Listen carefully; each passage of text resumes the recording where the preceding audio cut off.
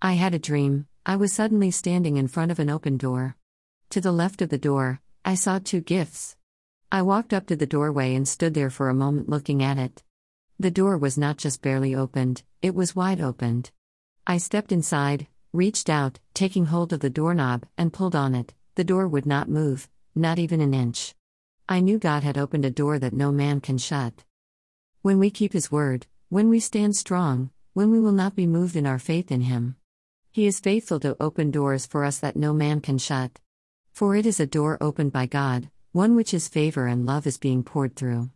What it is, I do not know, but I don't have to know, God knows. Spend time with Him, read His word, listen for Him, get quiet before Him.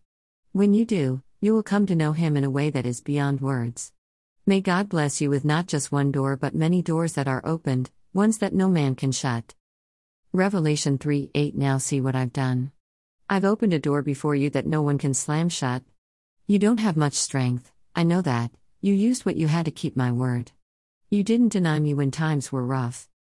The picture included in this says, God wants to open new doors for you. Let go and let God have His way. Song included, The Blessing by Elevation Worship.